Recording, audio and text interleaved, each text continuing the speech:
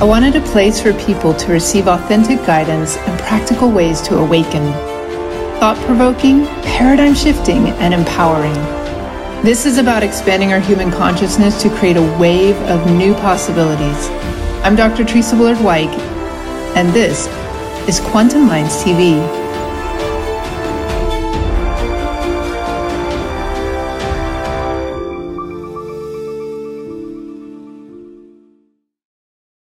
Welcome to Quantum Minds TV, where we take a deep dive into various conversations on what it's going to take to create a shift in human consciousness. Now, today on the show, I am delighted to have Billy Carson joining me once again. Billy is the founder and CEO of Forbidden Knowledge TV, as well as the best-selling author of The Compendium of the Emerald Tablets and Woke Doesn't Mean Broke. He's also the winner of the 2022 Stellar Citizens Award. Now, Billy's also earned a certificate of science with an emphasis in neuroscience at MIT and a certificate in ancient civilizations from Harvard University. Now, among Billy's notable achievements, he is also the CEO of the First Class Space Agency based in Fort Lauderdale, Florida, which is involved in research and development of alternative propulsion systems and zero-point energy devices, which is very relevant to our conversation today. So welcome, Billy, to Quantum Minds TV, and thank you for joining me again and being my distinguished guest. It's great to be back. Thanks for having me. So today's topic is going to be a different one for my audience because I really wanted to bring some attention to the disclosure that is happening of UFOs or UAPs, as they're calling them now, unidentified anomalous phenomena, I believe is what UAP means. Yep. And unidentified aerial phenomenon. Aerial, but also they're submersible, right? So under the waters. Yes. I think they've renamed that to anomalous. It's anomalous in some way. And so disclosure is finally happening at a mainstream level, although it's you and I know it's been happening for quite a while in sort of alternative circles. But I would say since 2017, the latest cycle of this disclosure has really come out because there was a New York Times article that reported upon a $22 million Pentagon UFO UAP program that was still being funded between 2007 to 2012. And so I just want to give a little history here as terms of the sequence of what really spurred this on for those who haven't yet really been paying attention as much. So 2017, and then there was also before Trump left office in 2020, he gave a presidential proclamation that mandated that the Pentagon disclose all information that they had on UAPs and UFOs within 180 days. So by April, they started to release some footage of declassified footage. And that's when like the Tic Tac UFO UAP sort of footage came out and a whole bunch of mainstream media started reporting on it. And then the Pentagon and Department of Defense and Congress started AARO, AARO. I don't know what the acronym actually stands for. Anomalous something research office. Do you know what that one stands for, AARO? Yeah, they have so many acronyms now. I just call it AARO. I mean, I know what they do there, but it's just they make up these crazy acronyms. They have a million of them. AARO is being headed by Sean Kirkpatrick, and that was started in 2022. And they've also started to engage NASA. So over the 2023, like mid 2023, I believe they had a conference, an open conference with NASA, and there wasn't really much, I would say, other than we don't have enough data that they were saying, and we need NASA to support us with the data. And AARO has come out with a few official statements saying, well, we don't have any evidence of any reverse engineering program or, but we do know that we can say that there are definitely anomalous phenomenon happening and they're not ours. So we don't know whose they are, what they are, this kind of thing. And they seem to be defying known laws of physics. But from what I've observed, AARO seems to be taking a very passive approach. They're saying, well, we're open to receive information, anyone who wants to come forward and report it, but they're not putting on their boots and going and knocking on doors. No. Have you What's your assessment of Arrow and the role that they're playing right now? Yeah, they're taking a very calculated approach to this whole disclosure thing. What their agenda really is, in my personal opinion, is to gather information, gather intel from the general public just to appease us. In other words, keep us, hey, give us your information. We'll take a look at it.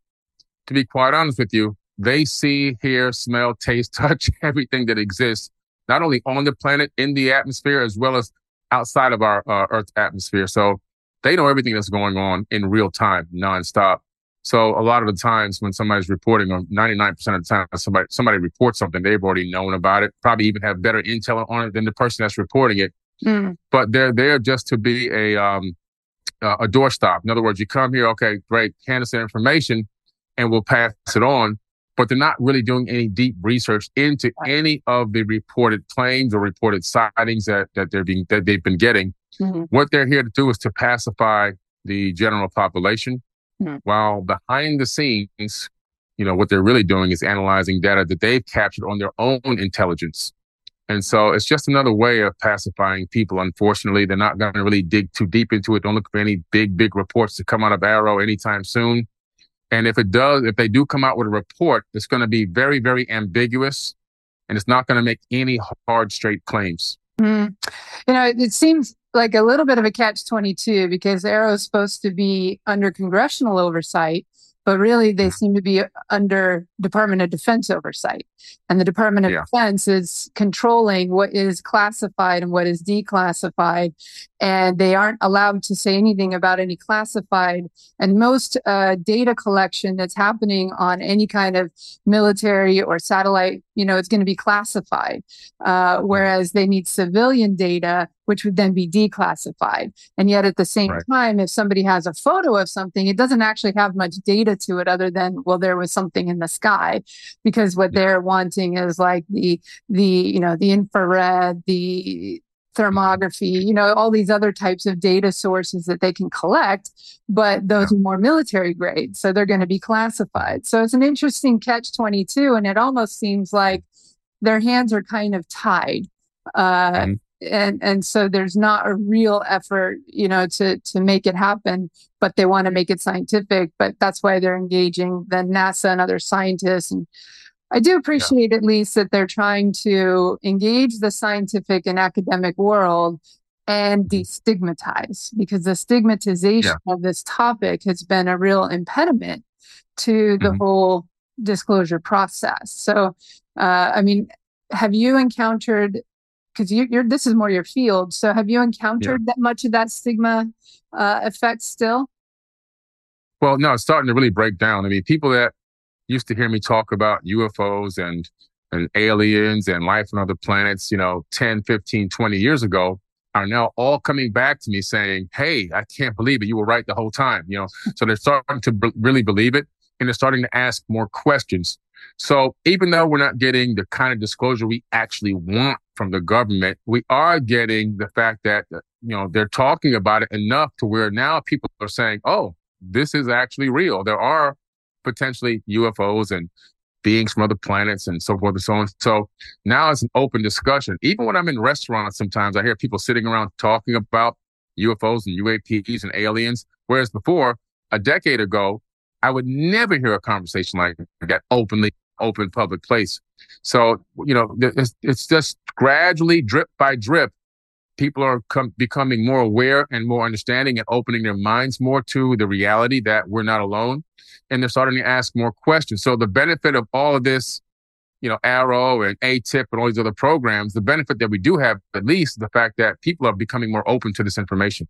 Well, as you mentioned, how everyone is starting to get more engaged in it. And I think that a lot of that has to do with the events that happened in June and July 2023, when there was the News Nation sort of breaking news special where investigative reporter Ross Coulthart was interviewing the whistleblower David Grush. for the first time. So this was Grush's coming out. And that happened in June of 2023. And then we had in July 26, 2023, we had the congressional hearing. So it was a House subcommittee where they interviewed two military fighter pilots, both David Fravor and Ryan Graves, along with whistleblower David Grush. And if people haven't watched that whole congressional hearing, I highly recommend it. Like, just as well as the News Nation interview, because they were very revealing. I don't think that there was anything in the hearing that wasn't already revealed in the News Nation feature, but I think they're both really worth watching. So that seems to have really, created the snowball effect. Now you get people dividing into different narratives. You have your skeptics still, who are just, staunch skeptics. You have your people who are coming at it from, this really is happening, and there's a lot of evidence and a lot of people with credible backgrounds who, can speak directly to it from firsthand and secondhand. Then you have your UFO community, who have always been believers or longtime believers, but then it's a very mixed bag. Sometimes that community can be its own worst enemy. And then you have people who don't really know what to make of it all. So, and I think there's a lot of agendas. So I'd like to just spend a little bit of time here talking about some of the various agendas in this disclosure movement that is happening. And because people who aren't so familiar with it and maybe are starting to explore are trying to wade through the marsh, if you will, and find out whose version or narrative should I believe, who can I trust, who are the trustworthy sources, how to discern through the agendas, because there are lots of different agendas that are happening out there. So what advice do you have? Well, one of the advices that I have is to really, a bit of advice I have, I should say, is to really scrutinize the government's version of the facts. If somebody's just getting into this and they're basing their perspective only on what the Pentagon releases or what government press release says, then what they're going to find is they're really just following an agenda, which always is about follow the money. And so let me start with the government agenda first. The government agenda is to make money, and it always is. It's all about money and power. And how does that work out in this particular case with UFOs and UAPs? Well, first of all, let's look at this. They renamed UFO to UAP, right? So they've taken they didn't want to be labeled as tinfoil wearing hat crazies like they told us we were. So they changed the acronym to UAP. That's number one. Number two, unfortunately, we've gone around the world already and brought democracy to a lot of nations. And through that method of bringing democracy to nations and taking over their resources and installing puppet dictators, we've really generated trillions of dollars and a lot of money through wars that were kind of really initiated on our own part. And there are no more countries to invade, and there are no more resources to steal. I'll just be quite frank with you. And so now it goes to, hey, well, what are we going to do now to continue to keep funding this war engine? Well, we got to make the Space Force. And so we're going to create this Space Force. We're going to relabel these things UAPs. And they're now a national threat. They're an international global threat to security even. We know that for a fact that, veterans have come forward and testified in one of the very first disclosures that these vehicles have showed up live at flights. Flights are nuclear silos way out in the middle of nowhere, all around the world, not just in America. And they've shown up in broad daylight, and they've actually deactivated nuclear codes on live nukes. They didn't activate them, they deactivated them, sending us a message that, hey, you guys aren't going to use these, even if you wanted to. And so they realized, hey, let's flip this. We know they've showed up, but we're going to turn this into a negative. They can access our nukes. They can destroy the planet whenever they're ready. We should be afraid of these beings. And so in order to do this, we're going to need to fund trillions of dollars of U.S. tax dollars into this Space Force. Now, when you analyze what they're really doing, they're saying we've run out of places to invade. We have no more wars to fight. So now we got to take the war to space. And these beings are our next natural enemy. And so they're going to use a fear tactic to make the hearts of Americans flutter to get us to think that there's a threat in space that's coming to Earth to destroy us, and we have to now unify together to fight against this alien race, whoever they are. Yeah, and that goes back to, if I may, that goes back to at least Ronald Reagan, right? There was a quote of Ronald Reagan saying, what greater enemy could possibly unite the whole of humanity than a threat from outer space? And that narrative has been played out a number of times. So it's like the bigger enemy, the bigger enemy, the bigger enemy, that then justifies the war machine. And that military perspective, especially as this was all coming out like in 2017, the narrative was so much like any mainstream media that was reporting it, it was always the potential threat. It's a potential, it's a potential threat. Yeah. And even some of the, and I think that, okay, to be fair to some of the witnesses who were in that congressional hearing, they're coming from the perspective of being the pilot, and these unidentified, objects are intercepting them, and had no idea what they were or where they were coming from and how to control it. So it could be a potential threat from the military perspective. But when you're wearing the lens of intelligence, national security, and Department of Defense and war, and everything's a potential threat, because if it's outside your control, therefore it must be a potential threat. So I see where they're coming from, but the narrative of the media pushing the potential threat is very much playing into what you're talking about, is trying to fund that war machine. Yeah, that's what they want to do. And what we have to be aware of is that a lot of these UAPs, even like the Tic Tac incident, probably not UFOs from outer space, to be quite honest with you.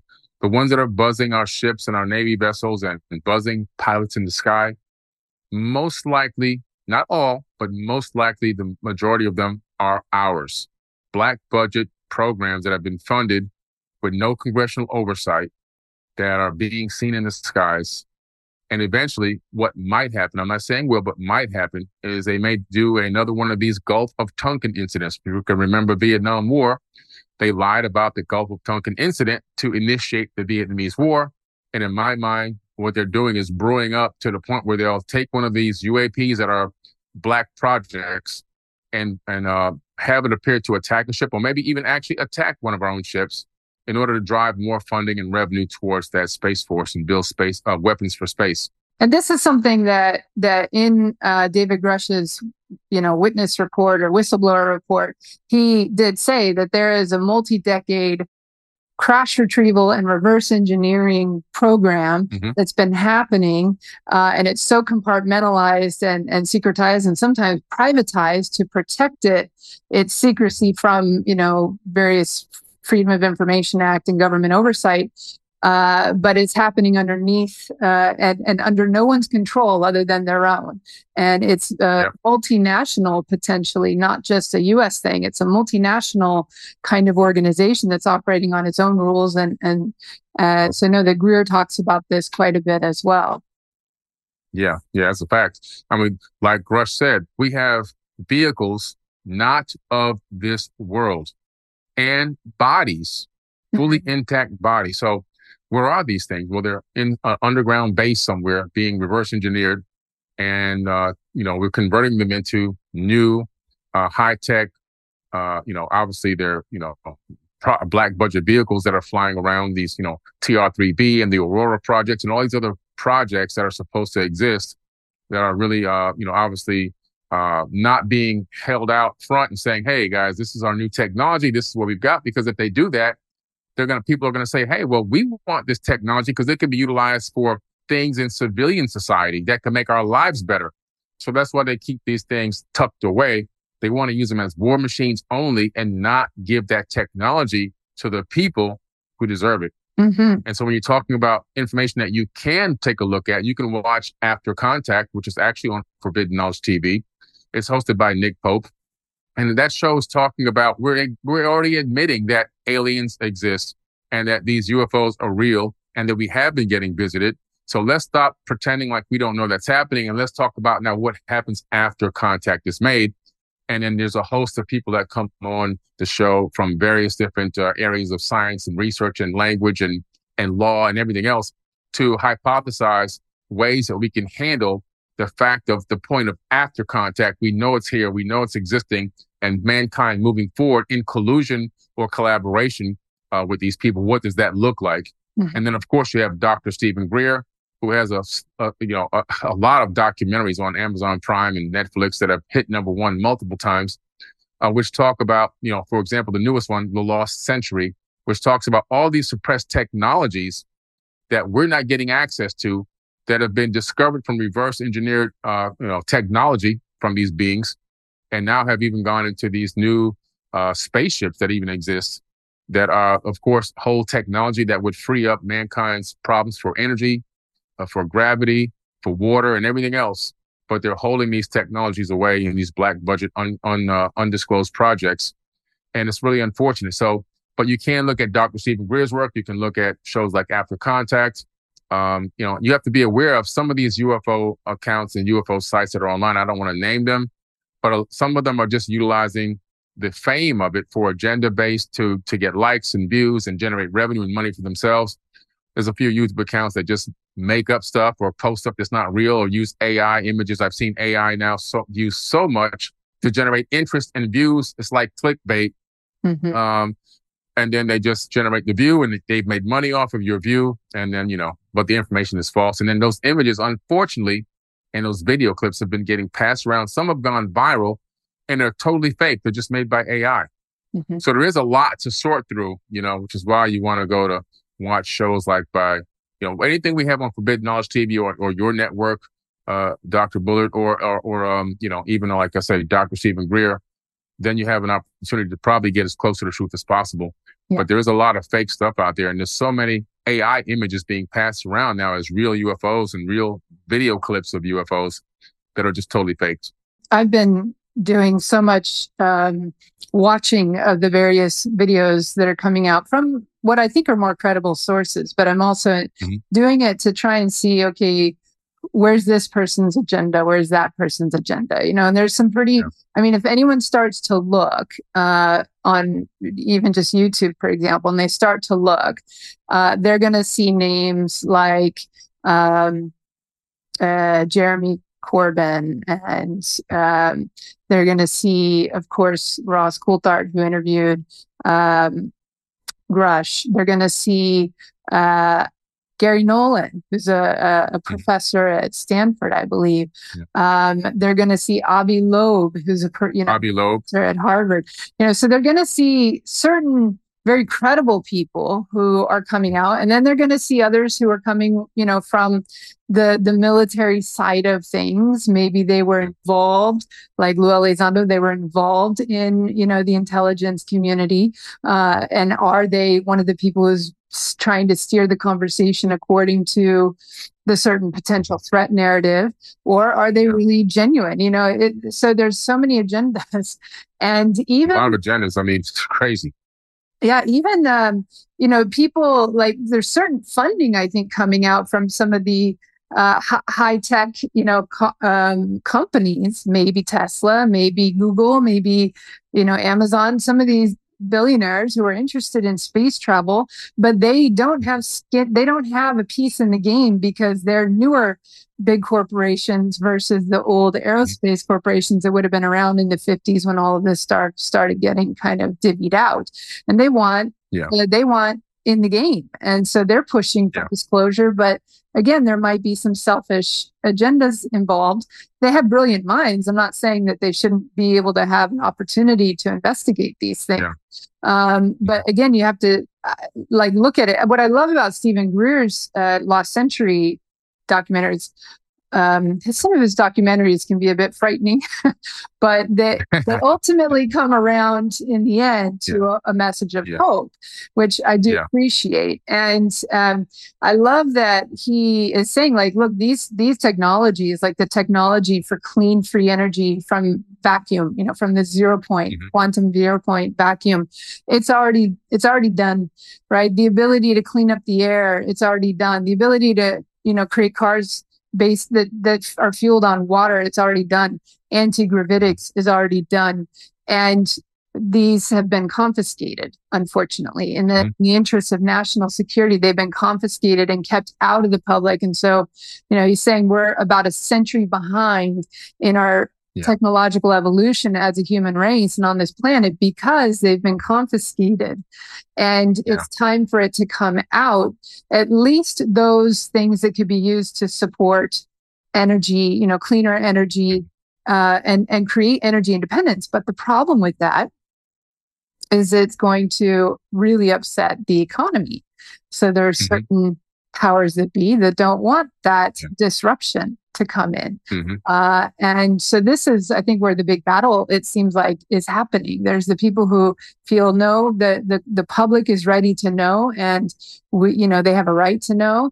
And then there's, the war machine that still wants power and control. So it's like an old paradigm versus a new paradigm push, that struggle that's happening even behind the scenes right now. Oh, yeah, for sure.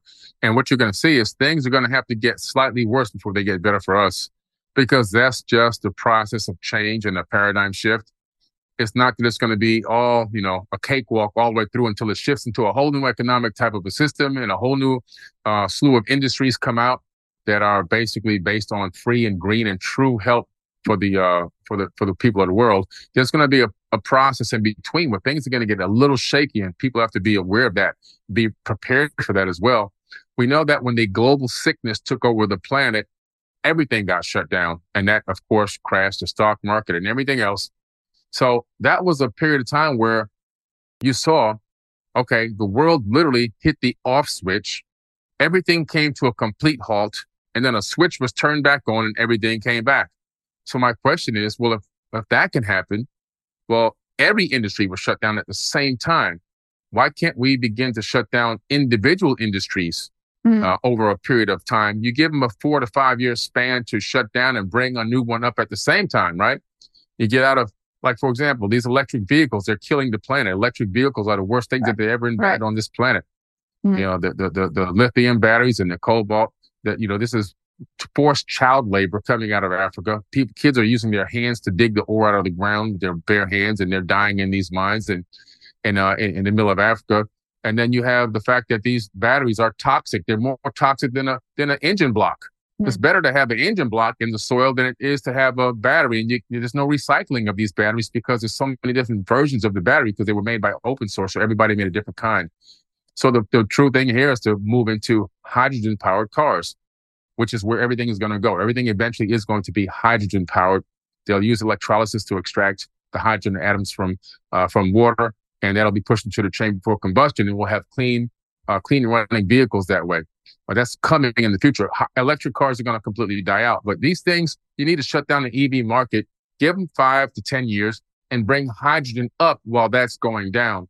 Yeah. It's not going to end the world. They have these concepts in their mind like, oh, if we do this, everything is going to come to a halt. Millions of people will be out of work. The economy's going to crash. Well, you guys turned the switch off and we closed the whole planet down and then turned it back on again. So there's no more fear in my heart, at least, that closing down an entire industry is going to collapse everything anymore. Now I know for a fact that that's not the case, but people seem to have forgotten already. We turned the planet off and turned it back on again. Yeah. So that means we can do that with anything we want.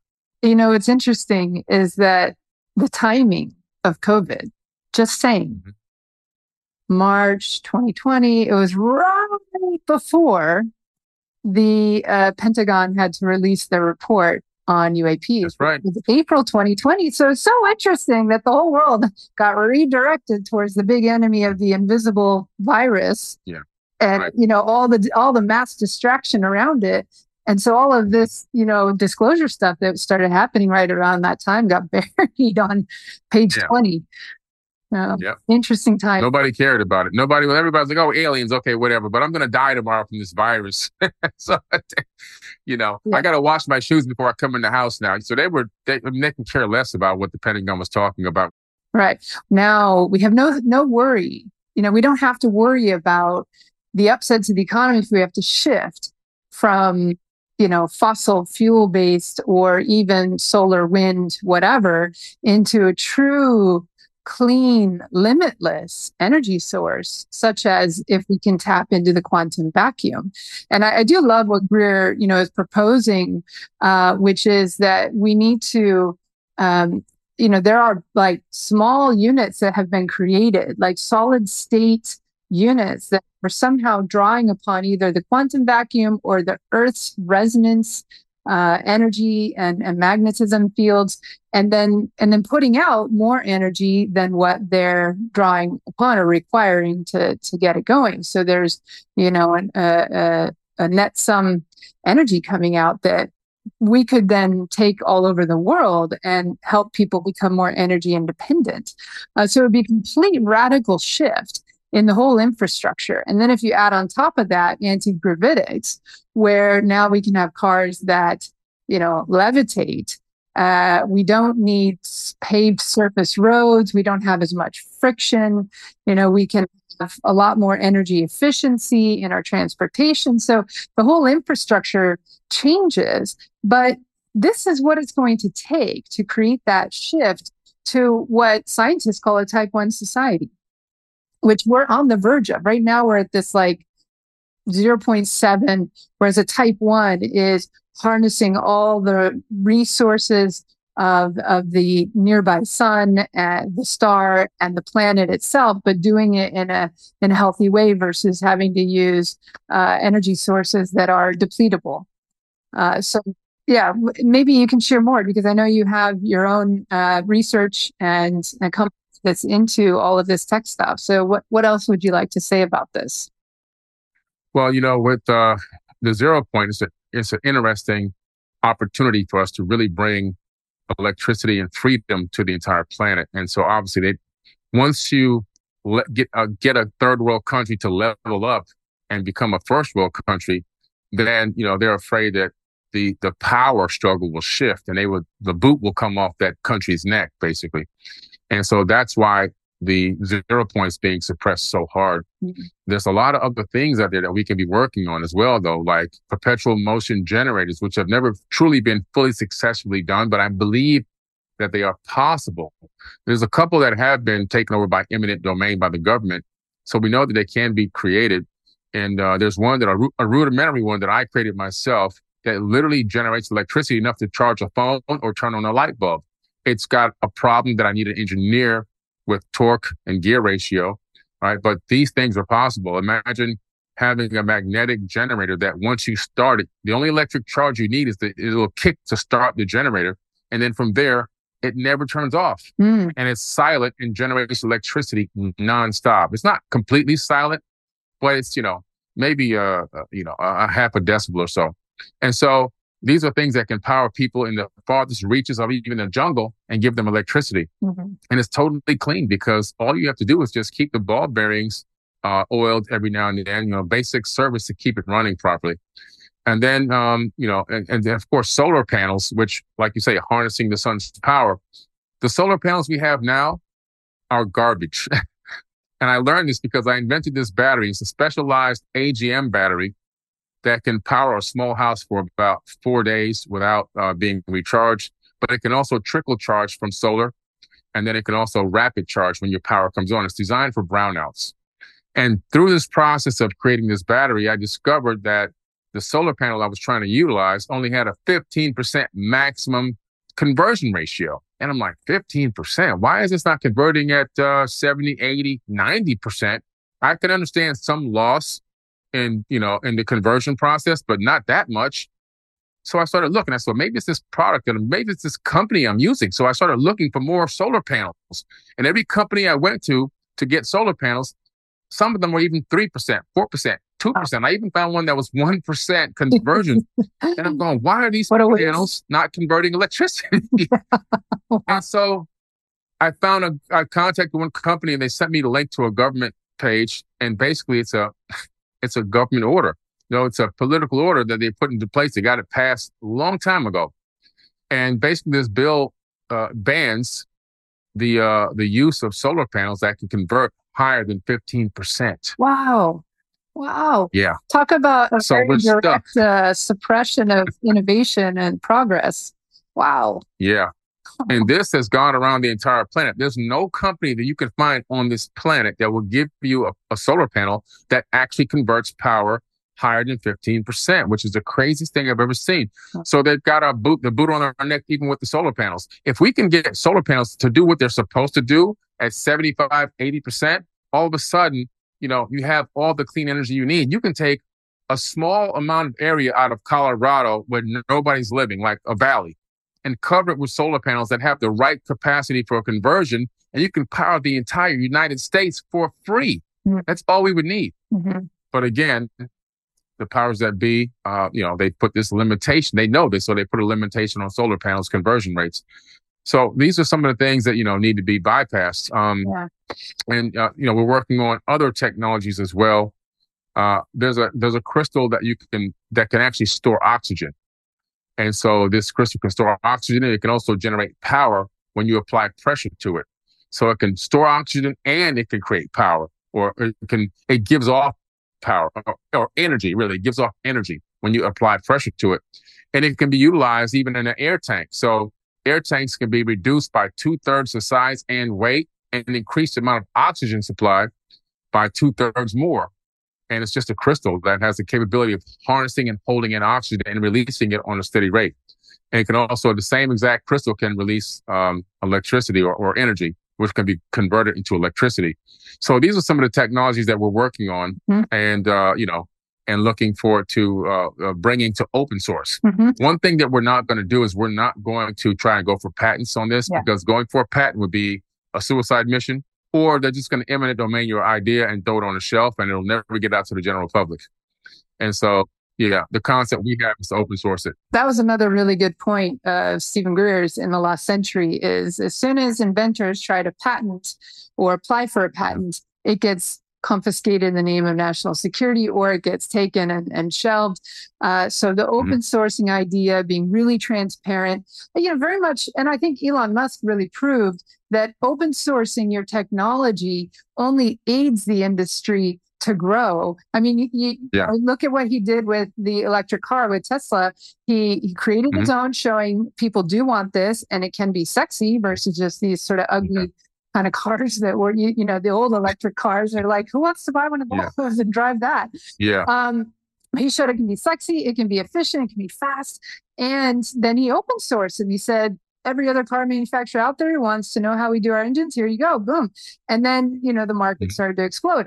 And what I love there is it shows you can open source and you can make lots of money still by providing a good quality product and service.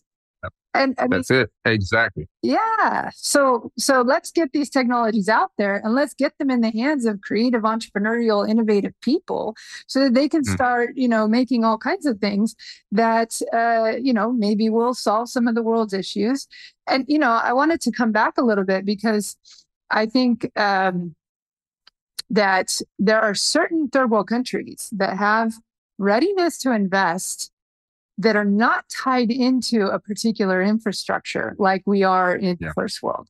And because they're not tied into that infrastructure, they will be willing to, implement and try out some of these newer technologies and innovations. And they're going to wind up leapfrogging first world nations if the first world nations don't get their act together and let go of their attachments to the old the old paradigm, the old infrastructure, the old way of doing things. So we have to reinvent ourselves, because otherwise we will become obsolete.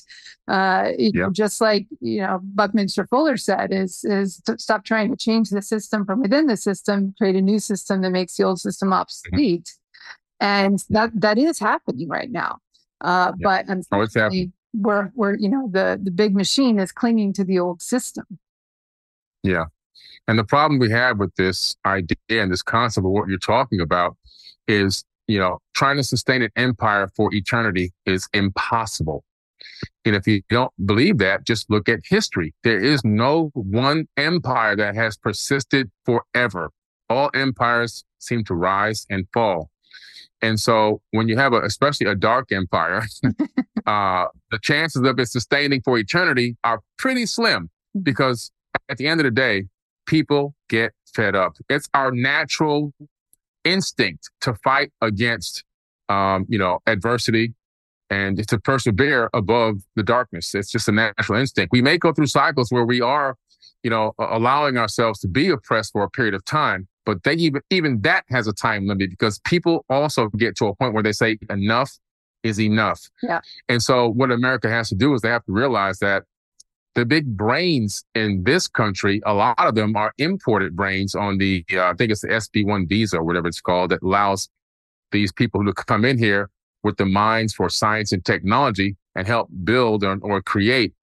But even at a point, these people are not going to want to come here anymore. They're going to want to stay in their home countries and continue to develop over there. So we got to be very careful here in this country to not allow ourselves to, like you say, get leapfrogged by other third world nations that become first world nations just because they're willing to make the adjustments and changes that we're not willing to make. Even something as simple as all of our government websites in America are the worst websites I've ever seen in history. These websites must be created by, I don't know, by monkeys. I don't know if it can't even be. Grade school kids can make better websites than these websites that we have here. So, something as simple as changing our own websites, which are horrible. I remember when Obama was president and they had the Obamacare. They kept crashing. You couldn't even go on the website and fill out the forms. So something as simple, even changing that infrastructure, that digital infrastructure, it completely needs to be wiped out and changed over to something totally new and upstream. So upscale. So we have to. We're falling behind at an enormous rate. And the only thing keeping us in our position right now is the military strength and the fear of the military. Other than that, we'd already have been taken over. Yeah, well, I like what you said about, nations rise and fall. And this even ties into an ancient Hermetic principle, the principle of rhythm, that, there are cycles and tides and all things rise and fall, empires and nations rise and fall. And then, you add that to the principle of polarity, where the swing of the pendulum to the left equals a swing of the pendulum to the right. And we're seeing that swing, back and forth right now. And it's going to these extremes. And so when we're, if you look at America, it's only a couple hundred years old. And in terms of its rise and fall time cycle, it's not quite at the end of the cycle, but it needs to do something to reinvent, to catalyze a new cycle. Otherwise it will go through that rise and fall. But then you go back to like ancient Egypt and certain other empires, they were thriving for 3,000 years. Now, so that puts things in perspective. It's like, now, what is it that they had that we don't have? And I think that the wisdom that was, ingrained within their society, from Vedic wisdom and the wisdom of Thoth and the ancient Egyptian sort of tradition, was very spiritual in its way. And so I think that in our world today, we're also going more and more and more secularized, and less connection to any form of spirit. I don't even need to talk about, it has to be a religious context, just any form of spirit. We're becoming more and more secularized. And so we're lacking the wisdom. And this is an important topic, I think, because I've often felt as, and actually this is at the core of why I left traditional physics as a researcher, was I saw that while our knowledge and our technology were advancing, it was starting to outpace our wisdom and how we were, what guiding principles we were using to apply the knowledge and the technology.